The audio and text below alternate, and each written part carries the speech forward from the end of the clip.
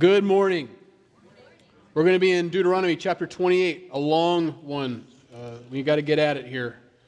A couple announcements. Potluck today after the service. If you didn't bring any food, you can't come. So go get something. Bring it back. A bag of chips. A little bag of chips. Doesn't matter. I'm kidding.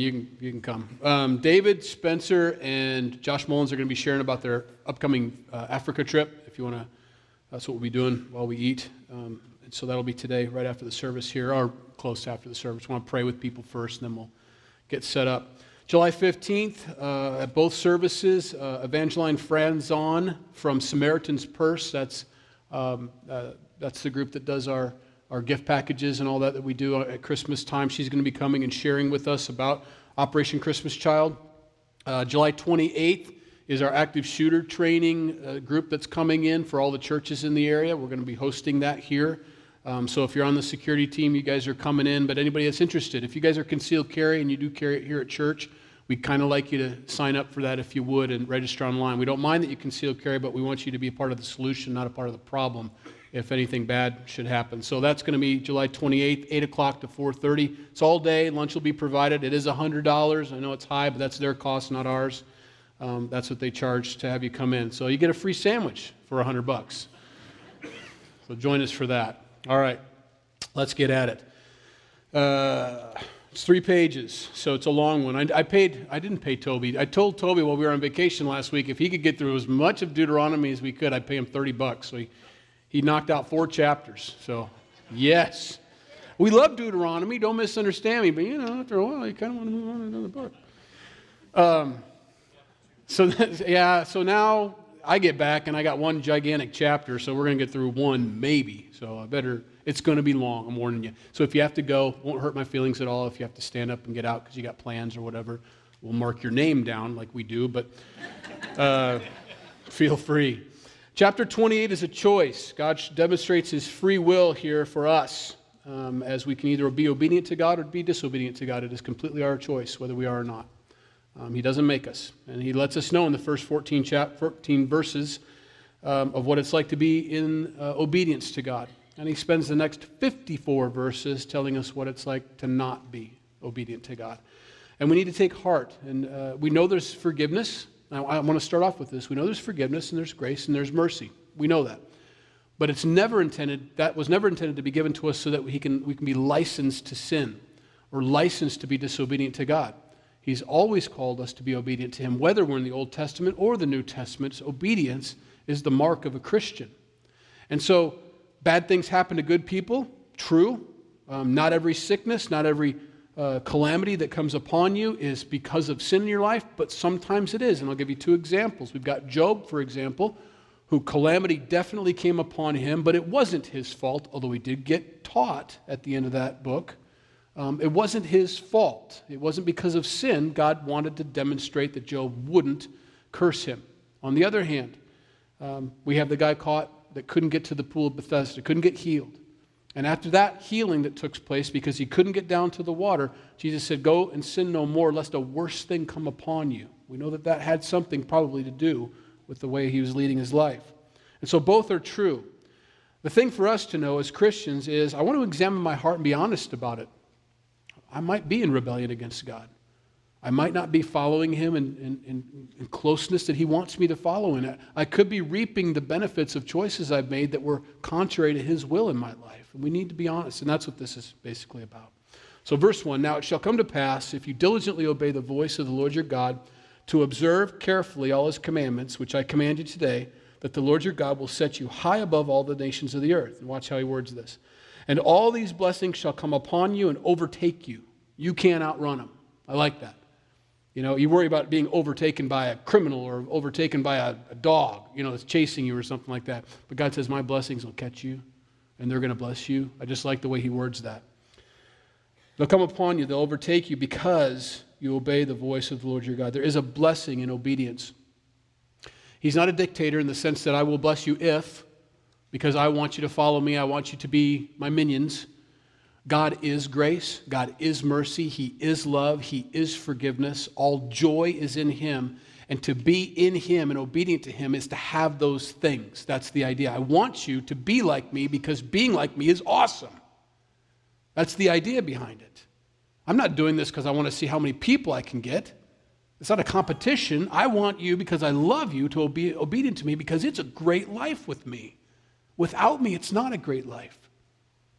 And so he tells him that. It'll just overtake you. It's just going to happen. The first thing he says it's going to be a blessing is you shall be blessed in the city and you shall be blessed in the country. It doesn't matter where you live.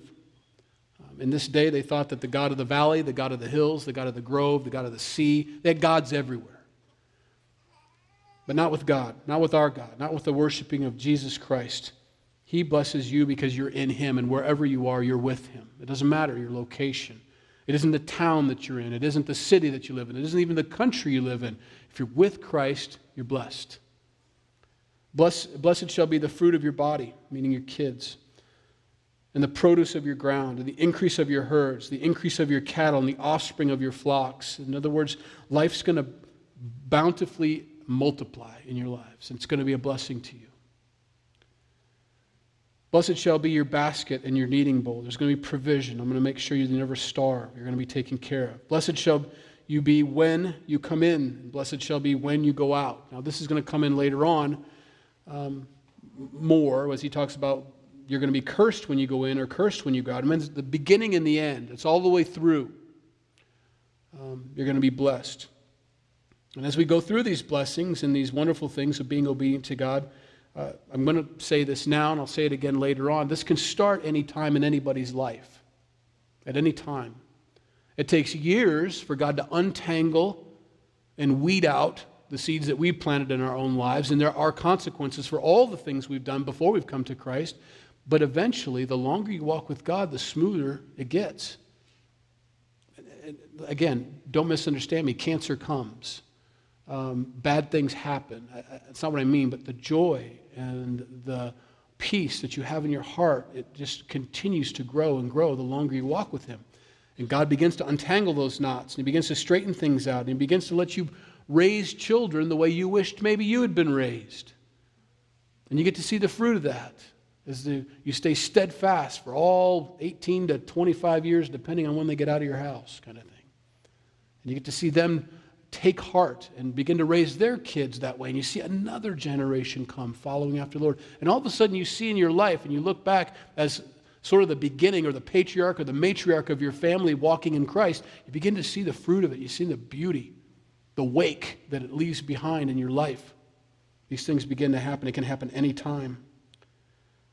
God had blessed the nation of Israel, and they had been obedient to him. And at one point, the Queen of Sheba came to visit King Solomon. And that's in 1 Kings chapter 10, verses 1 through 13. And she had heard about the blessings that God had bestowed. Now, I want you to notice something about this. In no way, shape, or form does Solomon ever apologize for anything that God's blessed them with. And there's a reason for that, because to apologize for God's blessings in your life is to diminish God. It's not appropriate. I'm never going to look at something and say, yeah, I know that was really great, but you know, there are problems with it too. Be careful about that. For me to say something about that, the blessings in my life, is to almost take credit for it myself, as if sheepishly, I want to be humble about how awesome I am and my life is. No, I can boast about what God has done in my life. I can boast about what it's like to walk in obedience to God, because there's fruit and a blessing, and you can have it too. We're called to that as Christians for the world to see. They're supposed to look at our lives like they're looking at Solomon's life and say, what is it about you? What is different about you than the rest of the world? We serve God. That's it. And hey, Queen of Sheba, if you serve the true and living God, guess what? It's transferable. That's what happens. So here's what it went down like. Now, when the Queen of Sheba heard the fame of Solomon concerning the name of the Lord, she came to test him with hard questions. First of all, she wanted to know if it was true. She came to Jerusalem with a very great retinue, or a huge entourage, with camels that bore spices, very much gold, precious stones. This is tribute. They bring tribute. And when she came to Solomon, she spoke with him about all that was in her heart, not just tough questions, but things that were weighing her down. So Solomon answered all her questions. There was nothing so difficult for the king that he could not explain it to her. And when the queen of Sheba had seen all the wisdom of Solomon, the house that he had built, the food on his table, the seating of his servants, the service of his waiters and their apparel, his cupbearers, and his entryway by which he went up to the house of the Lord, there was no more spirit in her. It took her breath away. Unbelievable. What was unbelievable to her was not necessarily Solomon's wisdom, but the wisdom God had given him. Remember, he had asked for that. He could ask for anything when he became king, and he asked for that one thing. He says, I just want to know how to lead my people, God. And God says, oh boy, that's the right question. That's the right thing to ask for. I will do that. And I'm going to give you all the things you didn't ask for. And he did. And so he's telling this Queen of Sheba all about this. And no offense, but she may be a queen, but she's a little girl inside, just like all of us, little boys and little girls who want to know. We just want to know the truth. We just want to know how to follow God. We just want to live the life we're supposed to live. Just tell me what to do, kind of thing. And we get these things in our mind. We can't get them out of our mind. Problems, knots all tied up. You don't know what to do. Seek the Lord. Ask him. He gives us answers. He always will respond. If you seek wisdom, he will blow you away with the wisdom that he offers you. He never conceals that from us. Then she said to the king, it was a true report which I heard in my own land about your words and your wisdom. However, I did not believe the words until I came and saw with my own eyes, and indeed the half was not told me. Your wisdom and prosperity exceed the fame which I heard. Happy are your men, and happy are these your servants. That stuck out to her. My servants aren't happy, but your servants are happy to serve you. They stand before you continually, she says, to hear your wisdom. Blessed be the Lord your God. Even she gives credit to God, who delighted in you, setting you on the throne of Israel, because the Lord has loved Israel forever. Therefore he made you king to do justice and righteousness. She recognizes and gives credit to God. Then she gave the king 120 talents of gold, spices in great quantity, and precious stones. Not because she was supposed to, because he's Solomon. It was almost like, now I want to give this stuff to you. It's weird. You're the richest guy I know, and here I'm going to bring you tribute. And Solomon's like, you can if you want. Put it over in the corner. You know, he didn't really say that, but he's got it. And therefore, never again came such an abundance of spices the Queen of Sheba gave to King Solomon. Also, the ships of Hiram, which brought the gold from Ophir, brought great quantities of olmug wood. I don't know what that is. And precious stones from Ophir. You'll see it a lot here. The king made steps of the olmug wood for the house of the Lord and for the king's house. Also harps and stringed instruments for singers. There never again came such olmug wood. So I'm kind of interested now. Nor has the like been seen to this day. I mean, you can make steps out of it. You can make instruments out of it. This is some pretty good wood. Now, King Solomon gave Sheba, Queen of Sheba, all she desired, whatever she asked, besides what Solomon had given her according to the royal generosity. So she turned and went to her own country, she and her servants. Guys, and she brought her home with her. I mean, we don't know the rest of the story, but this woman was greatly impacted by this encounter with a man who's following God and a nation whose God is the God of the universe. I want that in my life. This world needs to see that in all of our lives. I want them to be coming up to me and asking me, what is it? Why are you so joyful? Why are you always happy? Is it just luck? Are you just a lucky guy? No. I'm actually a C+, C- student. That's who I am. I know who I am. All through high school. Dad, I got a C- or a C+. Well done, son. You know, I got money for that. Dumb as a box of rocks when it comes. I just didn't care about it. But boy, I know who I am. And I know the blessings that come into a person's life are because they follow God. And as soon as I stop following God and start doing my own thing and planning my own plans and following my own course, I'm in trouble. Maybe you find yourself there today. Maybe you've been distant from the Lord, but you've darkened the door today. You want to draw close to him. But there's a promise in God's word to that. You've drawn close to God this morning. He will draw close to you. He'll give you all the wisdom you've asked. He'll begin to untie all the knots. He'll begin to undo all the decisions that you made without him. Now, that was his encounter. That was her encounter with the king. Verse 7, the Lord will cause your enemies who rise against you to be defeated before your face. They shall come out against you one way and flee before you 7 ways. He doesn't apologize for defeating his enemies. God says, I don't want you to apologize. I want you to see what happens when you walk with me. Your enemies will go 7 different ways running from you. That's exciting. You should be proud of that. That should be something you don't apologize for. That should be something that you're like, yes, We've defeated our enemies. God is on our side. It's an exciting thing. He wanted that for them. The Lord will command the blessing on you in your storehouses and in all to which you set your hand, and He will bless you in the land which the Lord your God is giving you. The Lord will establish you as a holy people to Himself, just as He has sworn to you, if you keep His commandments of the Lord your God and walk in His ways. Now, He says that several times throughout these scriptures, if you keep, if you do. As a Christian, I always want to be aware, am I doing? I know I'm hearing and maybe I'm reading, but am I doing what God's asked me to do? Am I obedient to Him? Do I bring Him into every conversation? Do I bring Him into every decision that needs to be made? Do I pray about things? Or did this one just need to be answered and I didn't take my time and it turned out badly and now I want God to fix it? God, can you fix these? Now, He does, but He also wants to teach us to not do that anymore. Don't do those things without talking to me first. Don't ask or don't ask. That's even worse when you ask and you don't wait for an answer. Hey, God, I threw that prayer up. Now bless my efforts. No, I'll give you an answer. Wait for me. If you do these things, this blessing is there for you. It's waiting for you. Then all the peoples of the earth shall see that you are called by the name of the Lord, and they shall be afraid of you. They don't have to be afraid. They could join, but they don't a lot of times. They're just terrified of you because there's nothing they can do to come against you because they know they're coming against your God. And the Lord will grant you plenty of goods in the fruit of your body, in the increase of your livestock, in the produce of your ground, in the land of which the Lord swore to your fathers to give you. The Lord will open to you His good treasure in heaven, the heavens, to give the rain to your land in its season, and to bless the work of your hand. You shall lend to many nations, but you shall not borrow.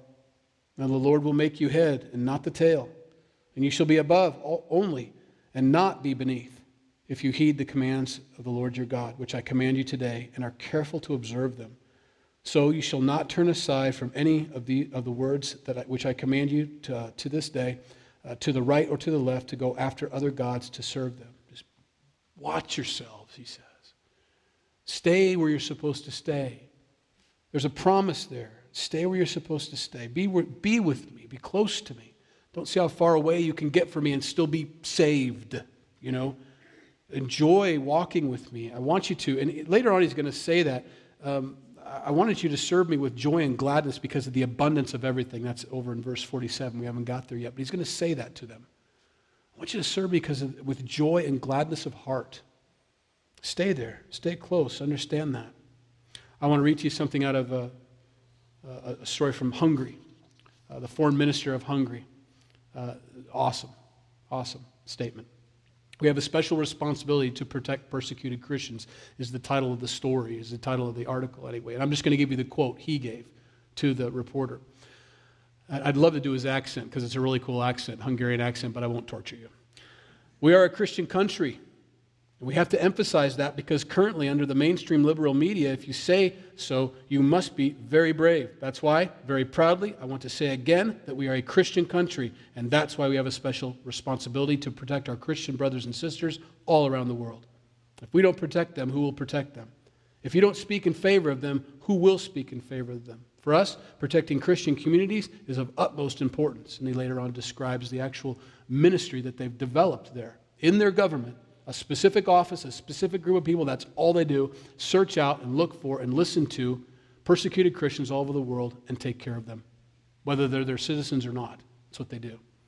I'm pretty much frustrated with the approach in Europe whenever we come together, foreign ministers, and we negotiate about the situation in the Middle East, and I raise the issue of protecting Christian communities. The others always want to speak about protecting religious minorities. But you know my thoughts are with the Christian communities, and if it's on my mind, I'll say it. And this shows very well that the hypocrisy is still there, unfortunately. We send them money. We give them financial assistance to be able to get stronger where they have been living. We build schools. We take part in covering medical costs of their hospitals. We rebuild their torn down houses. We give them scholarships. So we try to strengthen where they are. They usually ask us not to encourage members of the Christian community to leave their homes. They ask us to help them stay where they have been living for centuries, basically, or even more, and to be stronger there. That's why we would rather help them to get stronger in the places where they have been originally living. That was yesterday's article. This is great. It's popped up right on time, right? That's a country that's going to be blessed. There's no mistake about it. Not afraid to say it. We are a Christian nation, and this is what a Christian nation does. We help other Christians. We make sure that they're strong and taken care of. That's what we do. No apologies. No apologies for it. There's a blessing to walk with the Lord. Now, we turn a corner here as we get to verse 15, where God says, here's what it's like to not walk with me. Proverbs 14:34 tells us, righteousness exalts a nation, but sin is a reproach to any people. So as long as you're walking with God, this is what it looks like. You stop walking with God, here's the decline. And guys, it's an automatic decline. It's default. Without God in your life, without God's protection, with being obedient to God, the default is to decay. It's to fall apart. It's to have more knots. It's to have less assurance. It's to be more confused. That's what happens when you stop walking with God. And so he describes that to him in great detail, and some of it's pretty strong language, but, well, here we go. But it shall come to pass, if you do not obey the voice of the Lord your God, to observe it carefully, all his commandments and his statutes, which I command you today, that all these curses will come upon you and overtake you. You won't be able to escape them either. Cursed shall you be in the city, and cursed shall you be in the country.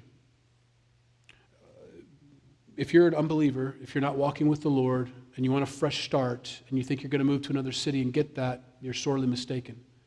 It doesn't make any difference where you go.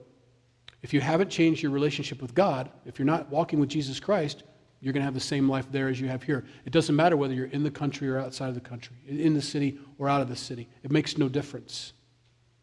You're in trouble. A fresh start comes with Jesus Christ. It doesn't come with a change of geographic location. If you're a drug addict here and you think you can get away from it and move over there because you just know too many druggies here, know too many dealers, guess what? You will find drug dealers there, or they'll find you, because nothing's changed. It's a symptom.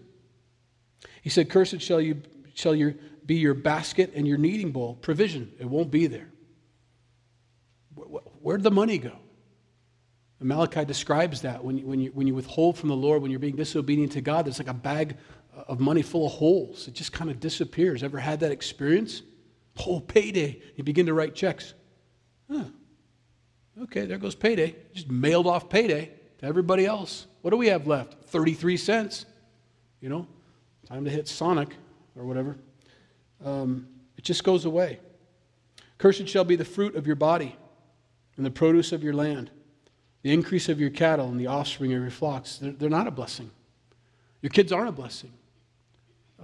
They can be, but they're not. They're not walking with God, and they bring a curse upon you and upon your life. It's a horrible. We're thinking about that on our vacation we had last week, how blessed we are to have two very godly young ladies join our family. They're our daughter-in-laws. Just love the Lord. And what a blessing it is as we watch them support our sons and love our sons, and our sons love them back. They better. And care for them. It's a beautiful thing to see this generation being raised, and they're raising their kids to love the Lord also. And it's fun. And we were thinking about Esau. Remember Esau? Esau said, and his wife said about their daughter-in-laws, they're a curse to us. They're just a curse to us. Not raised godly. It's a curse. It's not a blessing. And also the increase. You're not going to have the blessing of multiplication. I have one cow and it's sterile. It won't produce any more calves, kind of thing. It's just nothing's happening. Nothing's moving like it's supposed to. Cursed shall you be when you come in, and cursed shall you be when you go out. In other words, it's not going to get better over time. In the beginning and the end, it's still the same. Without a change of God, it doesn't change. And Jenny and I try to walk every day now, and it's working, thank goodness. But that was one thing we were talking about also on our walk yesterday, that it's exhausting trying to take care of the world's symptoms. That's all we're touching most of the time, are the symptoms of a worldly problem. That the core problem is they don't have Jesus. They don't know the Lord. They're not walking with Him. And so a lot of times you're trying to feed hungry kids, which is noble. There's nothing wrong with giving a cold glass of water to the least of these, of course. Don't misunderstand me. But it's exhausting taking care of kids that are in worldly homes, because it doesn't ever end, nor will it, until the parents come to know Jesus Christ and begin to take care of their own kids like they're supposed to. Now, we're supposed to do it. Don't misunderstand me. I'm all for foster care. I'm all for all of that. Adoption, whatever you want to do, or just opening like Laura Street's doing. They're doing the Second Harvest thing, which is good. We were hoping they'd do it. They're closer to the pool. It's a great place for them to do it. They can just come right over and eat at their huge cafeteria. It's all set up. Kitchen's ready all the time. That was one of the requirements. We couldn't do it. But it's right there. And so glad to see that. But I'm here to tell you the truth. It ain't going away. It's always going to be there because it's a symptom. The most important thing we could ever do as Christians is to tell parents or kids about Jesus Christ and walking with Him. That hits the issue. That takes them out of the world. That takes them out of that downward spiral, that generational thing that keeps going on, that kid after kid, family after family. You start walking with Jesus today, and things start changing. It's a blessing. The symptoms of this world will always be there. In fact, Jesus even said that, you're going to have the poor with you always. But me, not much longer. And so when you find yourself dealing with all the symptoms of the world, and it is exhausting, understand that's what you're up against. You're up against people that don't walk with Christ. They don't know Jesus. They've refused the King. They're walking on their own paths. They're making their own decisions. There's no counseling in the world that can take care of that. Doesn't matter how many psychologists you take them to, you're dealing with a sin issue. You're dealing with an obedience issue. You're not dealing with the problem. You're dealing with symptoms. It's like aspirin. The headache's not gone. You just can't feel it anymore. The problem's still there. And so, those symptoms are always going to be there. Now, verse 20, the Lord will send on you cursing, confusion, and rebuke in all that you set your hand to do, until you are destroyed and until you perish quickly. That's got to be the worst. You can't even find your way out of it. I don't have any answers. I don't have any solutions. And in a way, as bad as that is, it's a blessing. When you run out of yourself, when we run out of our own ideas and our own solutions, we usually end up on our knees praying. And that's a great place to be, because then you start getting wisdom. That's when God begins to speak to you. And that's when His solutions come into play, and they work. Now it tells us in 1 Corinthians, Paul does, chapter 14, verse 33, for God is not the author of confusion, but of peace, as in all the churches of the saints. So I wonder sometimes, when I find myself in that confused place as a Christian in a church, I kind of sit back and say, okay, you're not the author of confusion. That means I'm writing this story right now. I back way off. This can happen in anything. It'd be something dumb like plumbing, and the water's still squirting out. No matter how many times I redo that joint, re-glue that joint, put it on there, I get frustrated, and I try to persevere through this problem. And it's like, you can persevere all you want, but I ain't in this. I don't want you doing this. As odd as that is, sometimes He has somebody else He wants doing that work. And I've tried to put my hand to it, and so I'm not supposed to be there. And so I just walk away from stuff like that. It's water spraying everywhere. No, I shut the water off, but that could happen in ministry too. I get excited about what other people are doing at other churches. I say, hey, we could do that. Why don't we do that here? That's cool that they're doing over that. Let's do that here. And so we do. And it's a failure. It's a disaster. They're doing Second Harvest. We're going to do Second Harvest too. Nobody comes, or whatever. And it's okay to be humble and say, that was my idea, not God's. Back this truck up. We're going to quit. Come on, we need to persevere through these trials. We can persevere all you want, but I don't think God's in this at all. And we're going to be persevering forever with zero fruit. Let's just do something different. Let's do what He wants to do. It's okay that they're doing that, and they're doing that, and they're doing that. Praise God. How come we don't go on any missions trips anymore? Guys, we pray about that. God, show us where You want us to go, and we'll go. Open a door for us to go, and we'll go. And that's happened for everything we've ever done. If you're desperate and desiring, guys, there's mission trips leaving Maryville all the time. You just got to go with a different group of believers, and it's okay. It's all right to go there. They're going to Ecuador, but they're fill in the blank, Well, bring a suit and tie with you if you're going with them. Just kidding. That was a low blow. They say the same about me. Well, you better bring your T-shirt. It's all they wear at church. Whatever. Go with them, and you know what? You'll have a ball. You'll have a blast, and God will do things and expand, and it'll be fantastic. So go. We're still praying about it. It's not like we hate missions. We hate the world. We're going to stay right here. No, we're open to that.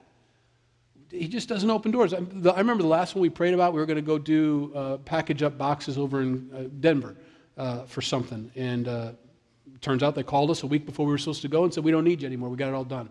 Huh. Closed door. We didn't need to persevere through that. We just accepted it. Okay, fine. We didn't go.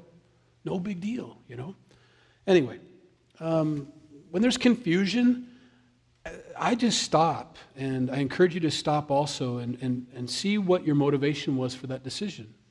Why is this so hard? Why is this not that there aren't things you do need to persevere through, don't misunderstand, but it does cause me to pause and ask, what's wrong with this? James 3:16 tells me what can be wrong with it, for where envy and self-seeking exist, confusion and every evil thing are there. And so that's where that ministry comes in. If I envy another church and the ministry they had that awesome thing the other day. I want to do that awesome thing too. That's envy. God didn't say, He didn't show us in His Word, didn't speak to a brother or sister and give us a word of knowledge or a word of wisdom or direction at all. We just thought, that's cool, let's do it too. It doesn't work like that. Self-seeking. I want to exalt my name. Oh, they got in the paper because of that. I want to be in the paper, kind of thing. We should do something cool in the paper. Well, you'll be in the paper, all right. What an utter disaster. But Calvary tries to do another stupid ministry, kind of thing. Let them. And so, even as believers, we've got to watch out for that confusion and then receive the rebuke. It's okay. I didn't say that. You were presumptuous, and I can be, and we all can be sometimes presumptuous in our walk with Jesus. He just wants us to slow down and wait for Him. The Lord will make the plague cling to you until it has consumed you from the land which you are going to possess. Now, it gets a little dark here for the rest of the chapter, so happy Sunday to you. The Lord will strike you with consumption, with fever, and it gets worse than fever, with inflammation, with severe burning fever, so there's like levels, with the sword, with scorching, and with mildew. I thought that was funny. I know I shouldn't laugh, and watch out for the mildew, But if anybody's ever had black mold in their basement, oh my goodness, are you kidding me? I got it. And by the way, bleach doesn't work. That's not the solution. It's got to be peroxide. Hydrogen peroxide is what kills the black mold. Just an FYI for you there. Our house is for sale, by the way. I'm just kidding. Yeah, right. If you've got asthma, this is a great house for you. Mildew. Watch out for mildew. They shall pursue you until you perish. And your heavens, which are over your head, shall be bronze, and the earth, which is under you, shall be iron. That's a rock and a hard place right there. The Lord will change the rain of your land to powder and dust. From heaven it shall come down on you until you are destroyed. There's not much you can do about rain. You can try the dance, but there's no such thing as a rain dance. They don't exist. You can dance around all you want. If it rains, it's because it was going to anyway. But when God withholds these things from you and you see it, it's just a wake-up call. Let's turn around. Let's go back to where we were. The last time we remember God in our lives, where was that? And get back there and start from there. I'd rather go 10 steps back than keep sliding backwards, and just start over and take a different path and stay close to Him. I think it's interesting that our 1930s followed the 1920s. It's kind of hard to dispute that. The roaring 20s with opulence and indulgences abounding in our country, and Christianity not doing so well at the time. And then you got the Depression of the 30s and the Dust Bowl. It's interesting to me. Because as Christians, and we were a Christian nation then, and should be a Christian nation now, as a Christian nation, there is grace and mercy, even in the 20s and the 30s. And there is forgiveness, but there are also consequences. And there is our Father in heaven who wants us to pay attention to Him. Don't leave me. Don't forsake me. I don't want to evict you. I don't want you to leave. I don't want you to be away from me. I love you as my kids, right? And so He'll bring things into our lives that cause us to get on our knees. And I'm glad for that. And I want that. If you haven't been chastened by God, you got to wonder if you're His. He only chastens those He loves. And those who are His. The Lord will cause you to be defeated before your enemies. You shall go one way against them and flee 7 ways before them. You shall become troublesome to all the kingdoms of the earth. Your carcasses shall be food for all the birds of the air and the beasts of the earth, and no one shall frighten them away. The Lord will strike you with the boils of Egypt, with tumors, with the scab, with the itch from which you cannot be healed. The Lord will strike you with madness and blindness and confusion of heart. That's very dark, I know. But God has a solution for that. In Psalm 146:8, he describes this about himself also. The Lord opens the eyes of the blind. The Lord raises those who are bowed down. The Lord loves the righteous. It doesn't have to be like that in your life. It doesn't have to be like that in my life. I can turn to the Lord and he opens my eyes again from being blind. Isaiah 42:16, I will bring the blind by a way they did not know. God's got solutions that you haven't thought of. Find yourself in a corner, you're looking around, I don't know how to get out of here. I don't know what to do. I don't have any good options left. Seek the Lord. God always has plan C. Okay, God, I'm praying over plan A and plan B. Which is it? It's C. There is no C. No, watch. Oh, and there's that opening. There's that avenue. There's that way out that's way better than A or B. God's always got a solution for us. There's always a way out. He says, I'll do that. I'll lead them by paths they have not known. I will make darkness light before them, the crooked places straight. These things I will do for them and not forsake them. I'm not going to start you off on the path and let you go continually blind. I'm going to lead you all the way. Now here's what Jesus said. I want to throw this in here too. Because sometimes we get the idea that Jesus just wants to bless everybody and do everything for everybody, and he doesn't. And that's a fact. That's scriptural. And here's what I want to see you. There were some Pharisees and some followers that were challenging him on what he was doing with his disciples. And in Matthew 15:14, Jesus' answer to that, to the Pharisees, was, let them alone. Don't even answer. Let them alone. They are blind leaders of the blind, and if the blind leads the blind, both will fall into a ditch. That's some tough love there. Hey, they don't want to know. They don't want to follow. They want to challenge our direction. They don't have to go our direction. They don't have to do what we're doing. Nobody has to follow Jesus. Nobody has to fall in love with him. Nobody has to be obedient to him. Do it your own way. But he's fair enough to give us the warning. I am grace, I am mercy, I am love, I am forgiveness, I am joy, I am peace. And if you don't want to go that direction, you get the opposite, the antithesis of me. Feel free. I'm never going to make you do it. He follows up with Mark chapter 2, verses 16 through 17. And when the scribes and the Pharisees saw him eating with tax collectors and sinners, they said to his disciple, how is it that he eats with drinks with tax collectors and sinners? And not us, is the idea. When Jesus heard it, he said to them, those who are well have no need of a physician, but those who are sick. I did not come to call the righteous, but sinners to repentance. There's a touch of sarcasm there. All of us are sinners. He told us so. We all need Jesus. Everybody needs him, including these Pharisees. But he says to them, I guess if you're well, you don't need me. I guess if you're righteous, you have no need of my righteousness. And he lets them go. Now, a lot of these Pharisees and a lot of the priests get saved. Some tough love. Well, where is he going? Well, he says we don't need him. Well, we kind of do. Well, I know you do. But you got to be humble, and you can't be worried about who you're sitting next to when you're at this meal, because everybody needs to eat this meal. You all need to be a part of this. But Jesus wasn't afraid to let him go. Look, we don't have time to minister to those that don't want to be ministered to. I'll preach open-air preaching all you want, but a lot of people didn't want to hear it to begin with. There is a thing called casting pearls before swines, and he calls us not to do that. I've got a lot of people that need help. I've got a lot of people that know they need help, and I'd be glad to minister to anybody that needs help, like Solomon did for Sheba. But he didn't go on a world tour. Solomon's world tour of wisdom, with a tent and everything. Come, everybody get in here. No, if you need it, it's right here. And she did, and she came, and she was blessed by it. And Christ sits there as well, waiting. I'm here. You notice the father didn't go chase the prodigal. The father stayed where he's supposed to be. It was the prodigal's responsibility to return to the father. Come back. But he had to eat pig slop first before he came back. That's the way it goes. It's okay. Sometimes we think, I'm not being gracious enough. I'm not being merciful enough. Some people you snatch out of the fire. Some people you save delicately and gently, he tells us, but some people get snatched out of the fire. Anyway. So, I will strike you with madness, blindness, and confusion, but it doesn't have to be like that. I can heal you. We just read those scriptures. And you shall grope as noonday, as a blind man gropes in darkness, and you shall prosper in your ways. Not prosper in your ways, You shall be only oppressed and plundered continually. No one shall save you. There is no other salvation other than through Jesus Christ. You shall betroth the wife, but another man shall lie with her. That's rough. You shall build a house, but you shall not dwell in it. You shall plant a vineyard, but shall not gather its grapes. Your ox shall be slaughtered before your eyes, but you shall not eat of it. Your donkey shall be violently taken away from before you. That's stolen or confiscated, which, and shall not be restored to you. Your sheep shall be given to your enemies, and you shall have no one to rescue them. In other words, they're yours, but they get taken away from you. In other words, without God, justice is removed from your life.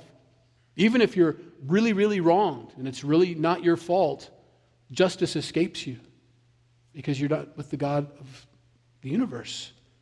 It's withheld. Your sons and your daughters shall be given to another people, and your eyes shall look and fail with longing for them all day, and there shall be no strength in your hand. That's if you walk away from God. If you're not living a life of obedience, if you're not following Jesus, that's going to happen. You're going to lose your kids. I was at a place recently. I'm not going to tell you where because you may know these people or may have experienced the same thing. There's a birthday party here. We weren't a part of the party. We were witness to the party, or I was anyway. And there was this party for a little boy, and there were probably 20 relatives around him, aunts, uncles, cousins, grandmas and grandpas. Everybody were there, right? And as this boy, it looked kind of cute, birthday, but you could really tell they were not believers at all. I mean, the language and everything that was going on was new. I mean, nobody knows the condition of the heart, but they weren't living it that day. Let's put it that way. So there's this little boy with the packages in front of him, so pretty good birthday party. Cake, good.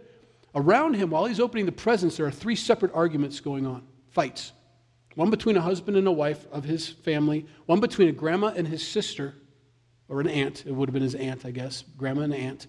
And there was a mom with a teenage boy, just like cats and dogs, yelling and screaming at each other. And that's what he got to experience for birthday while he opened his presents. And he was unfazed by it. It was just normal. This is what my family does.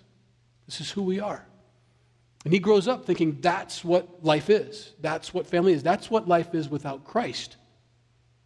That's what a family looks like without the Lord. There's all this fighting. There's all this thing. Now, I understand all of us have interesting backgrounds. Well, you do. And I know we've got relatives and we have situations like that.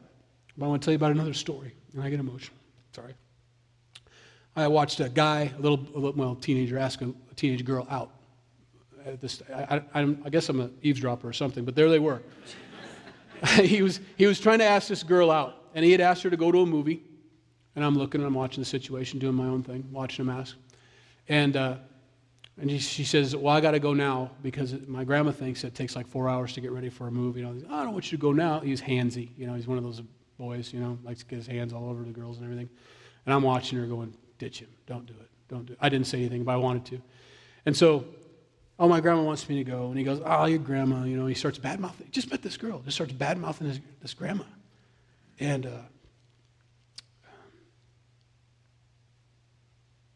it's meant to be encouraging. I want you to be encouraged. She had an epiphany at that point. Her eyes were open, who this kid was. And she stood up for grandma. She goes, my grandma's kind of the only sane one in my family. I was like, yes. Dunk him in the water right now. Dunk him in the water. But now you know where I was at. Just push. I'll help you. Get rid of this kid. Red flag, red flag. Wolf, wolf, wolf. Run, run, run. And he goes, oh, yeah, I know, man. I'm the same way. I know that. And she goes, yeah, what about your dad? My dad's kind of schizophrenic. I just never know what kind of mood he's going to be in. And my mom, well, she doesn't like me. Here's the encouraging part, if there is any to that. Grandmas, they're watching you. You're the only sane one in their life. As believing grandmothers, as believing grandfathers, as believing uncles, as believing aunts, as believing brothers and sisters, whatever you are, a believer, they're watching you and you may be the only sane one in their life. Be encouraged. They see it. They know it. It's affecting them. I don't know when they're going to see it. I mean, I wish she saw it then, but she didn't. She went with her grandma and agreed with him and went on this date with this bozo. And there's a lot of bozos out there. But can I get a witness? That's Chuck from Calvary Chapel down in St. Joe over there. He's supposed to be in the pulpit, but they must have fired him or something. I don't know what happened. On vacation up here? Yeah, staycation. Gotcha. They're watching you. Keep doing it. Keep doing it. Don't become weary in well-doing. They're watching you. And they may be 50 years old when they remember you. and give their heart to Jesus Christ and turn away from that. But they're watching you. You are a witness. Anyway, hang in there, everybody.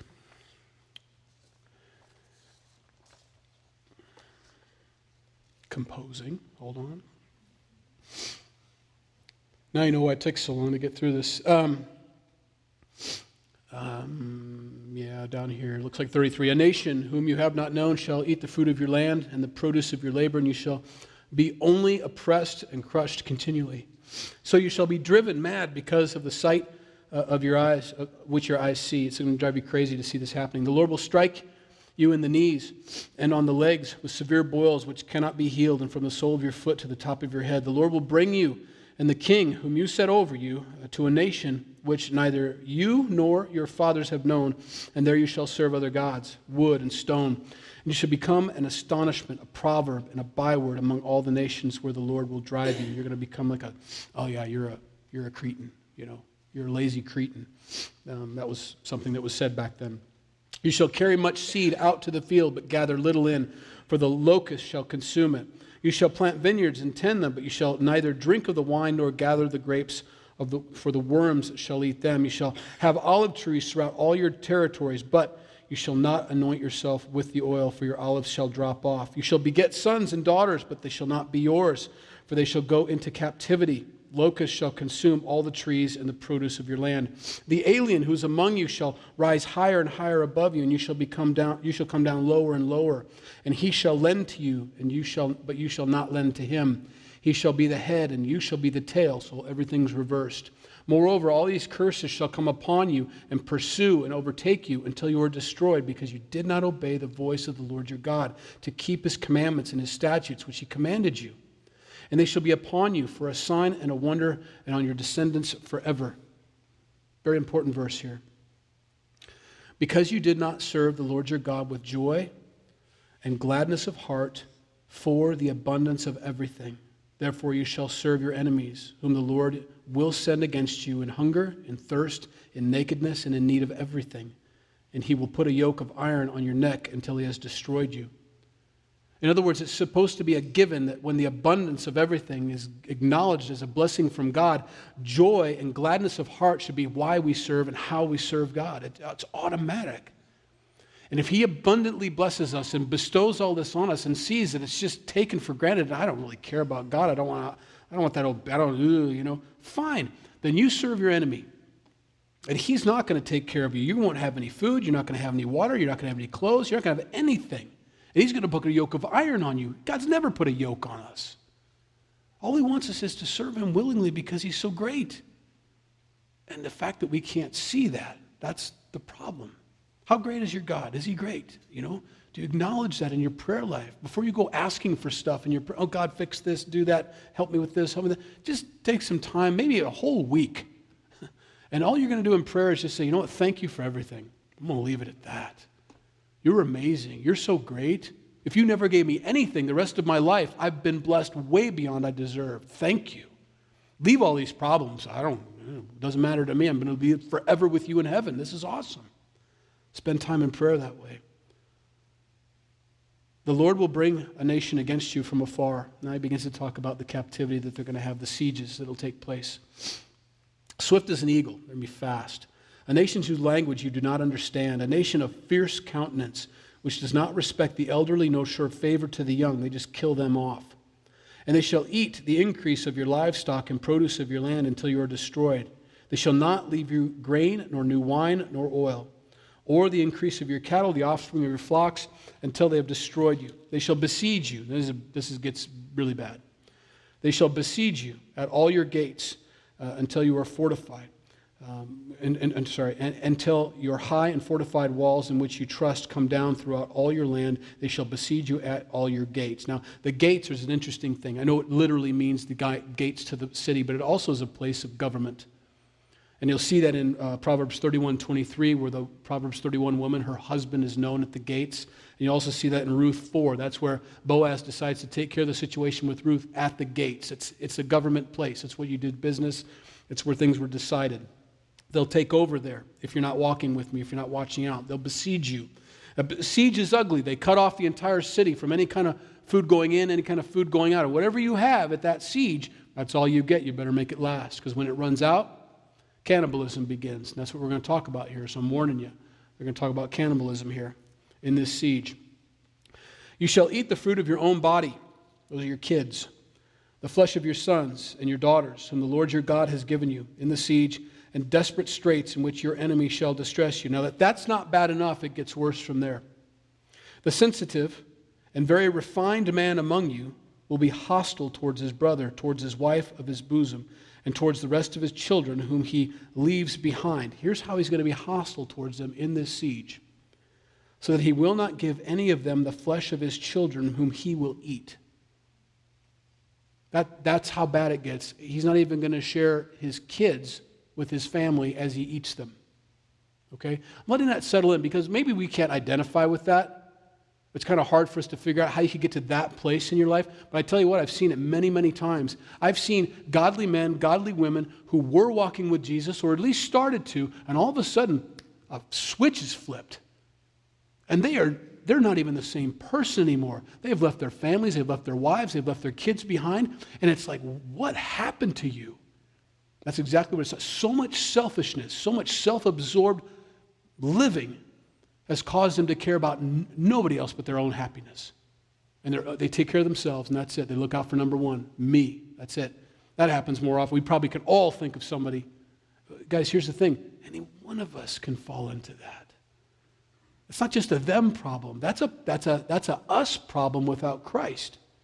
I'm a disaster without Jesus in my life. I'm a walking time bomb without Christ. Because my default is sin. My default is disobedience. My default is self. I'll care about myself more than any of you all without Christ. It's only because of Jesus that I care about anybody else. And so we see that here. He's not even going to share his kids with them. Gross. Now, he doesn't leave the ladies out. Because he has nothing left in the siege and desperate straits in which your enemy shall distress you at all the gates. The tender and delicate woman among you, who would not even venture to set her sole of her foot on the ground, because of her delicateness and sensitivity. She wears shoes everywhere. She couldn't, it hurts, She's that kind of woman. Beautiful woman, probably. That's the idea. Just a beautiful heart of gold, beautiful mom, beautiful wife, amazing. But without God, she's going to change. Will refuse to the husband of her bosom and to her son and her daughter, her placenta, which comes out from between her feet, and her children whom she bears, for she will eat them secretly for lack of everything in the siege and desperate straits in which your enemy shall distress you at all the gates. You ever seen a drug addict go down this road? I bet we could all think of somebody, or at least seen somebody, seen a story like that. It's not the same person. And we know it's the drugs. We know it's the decisions that they've made, and but it's like, I don't even recognize you. Their features change, their physical features change, everything changes about them. So we don't understand a siege, but we can certainly understand this. Verse 58, if you do not carefully observe all the words of this law, we have that in our head yet? We really got to watch our walk with Jesus. We really got to make sure we're solid with him. Not how far away we can get like I started. I'm kind of on the edge. I can still see him though, But in his shadow, at his feet, in the dust of his feet, I want to be that close to Christ because I don't even come close to this stuff. If you do not carefully observe all the words of the law that are written in this book, that you may fear this glorious and awesome name, the Lord your God, then the Lord will bring upon you and your descendants extraordinary plagues, great and prolonged plagues, and serious and prolonged sicknesses. Moreover, he will bring back on you all the diseases of Egypt. They're not meant for you, they're meant for Egypt, they're meant for the world, of which you were afraid, and they shall cling to you. Also every sickness and every plague which is not written in this book of the law will the Lord bring upon you until you are destroyed. You understand that every sexually transmitted disease is not even a concern for the Christian girl? It's not even a concern. If a son and a daughter follow the Lord all the days of their life, it's not even an issue. They're in a zero risk category. Zero risk for every sexually transmitted disease out there. It's only through disobedience that enters into it. Walk with the Lord. Walk with him. Stay close to him. Don't even find yourself traveling a little bit far from him. Don't even keep him close, close, close. You shall be left, let's see, where am I? Thank you. You shall be left few in number, whereas you were as the stars of heaven in multitude, because you would not obey the voice of the Lord your God. And it shall be that just as the Lord rejoiced over you to do you good and multiply you, so the Lord will rejoice over you to destroy you and bring you to nothing, and you shall be plucked from off the land which you go to possess. That isn't his heart, that isn't what he wants, but that's what he'll do. He didn't want that for our country. He brought us back to our knees. We began to pray, and I believe we've turned another corner. For decades we've been praying for God to change this country from the direction it was headed, and we've turned a corner. I don't know how long. You know, some people have a struggle with me supporting our president. I don't struggle with it at all, supporting our president. At all. No, he's not our Savior. Christ is our Savior, but he is a judge. He's as good as Samson ever was.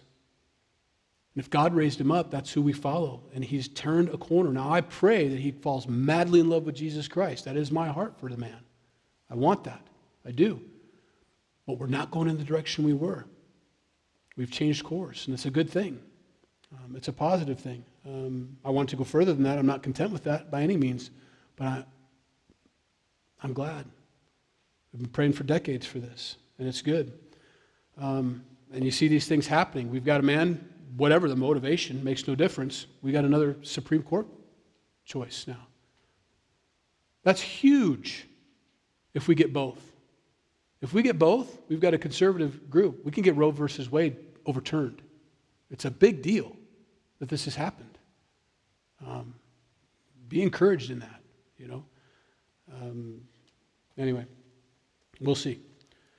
So pray for him, right? Pray for people to start supporting him. Diane, where are you? There you got to go up. We were in North Dakota. Is that where you were? But you got to stand in line. How long were you in line? 3 hours to go get in there, and then they didn't get in to go see at the rally up in North Dakota. But it was worth it, wasn't it, being in line? There you go. And how many people were left outside?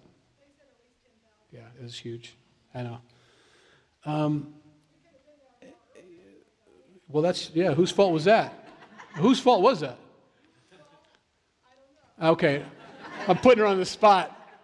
I love it. Here's the idea. I'm not a sycophant. I'll follow anybody that's following after God until they're not. And when they stop following after God, I'm done with them. That's it. But as long as they're following the direction that God wants us to go in, absolutely. 100%. Until they stop. And then we're done. And so we see that. And that's good. It's a good thing. It's a thing. We've changed course. I told you this was going to be long. We're about done. Then the Lord will scatter you among the peoples from one end. This happened to the nation of Israel, from one end of the earth to the other. And there you shall serve other gods, which neither you nor your fathers have known, wood and stone. You're going to serve these other gods. And among these nations you shall find no rest, nor shall the sole of your foot have a resting place. But there the Lord will give you a trembling heart, failing eyes, and anguish of soul. Your life shall hang in doubt before you, and you shall fear day and night, and have no assurance of life. In the morning you shall say, oh, that it were evening. And at evening you shall say, oh, that it were morning. Because of the fear which terrifies your heart, because of the sight which your eyes see. And the Lord will take you back to Egypt in ships, back to the world in ships. You've run out of your own solutions. There's nothing else you can do but sell yourself back to the world. I'm going to take you back in ships to the world. Look what happens. You shall never see it again. That's what I said about it, God says. And there you shall be offered for sale to your enemies as male and female slaves, but no one will buy you. There's not even help there. Now, I could close there. Happy Sunday. You can close your Bibles, but I'll read Psalm 1 to you. This is the abbreviated version of Deuteronomy 28. Blessed is the man who walks not in the counsel of the ungodly, nor stands in the path of sinners, nor sits in the seat of the scornful, but his delight is in the law of the Lord, and in his law he meditates day and night. He shall be like a tree planted by the rivers of water that brings forth its fruit in its season, whose leaf also shall not wither, and whatever he does shall prosper. The ungodly are not so, but are like chaff which the wind drives away. Therefore the ungodly shall not stand in judgment, nor sinners in the congregation of the righteous. For the Lord knows the way of the righteous, but the way of the ungodly shall perish. If you need to change course this morning, change course. If you need to get closer to Jesus today, get closer. Don't slip away. You've been warned. These Bible studies don't pop up for just no apparent reason. We've been told, look out, you're going in the wrong way. Or, well done. You stay in those verses 1 through 14, awesome, good for you. You're part of the other 54? better move. Let's pray. Lord, we love you. Thank you for your word. Lord, for some this morning, they need to change course, and they want to pray right now. Jesus, I want to be a follower of yours. I want to be your disciple. I want to walk hard after you. I want to be saved. I know my sins and my decisions have separated me from you. I know that, but I want you to forgive me, please. Thank you for your grace and mercy. Thank you for loving me and dying on the cross for me so that I don't have to deal with my decisions. I don't have to go to hell. I don't have to live without you, that you've made a way for me, and I accept that way this morning. So, Lord, come into my heart. I want to be born again. Fill me with your Holy Spirit. Help me to make right decisions now, to bring you into every decision and to pray and to wait for answers, to not be presumptuous, to follow hard after you, to be close to you, God. And I pray that you begin to untangle the knots. Start pulling the weeds of all the seed that I've sown in my life that's just choking out fruit. I pray that you begin to straighten my life out. I thank you for that. I give you my life today. In Jesus' name we pray. Amen.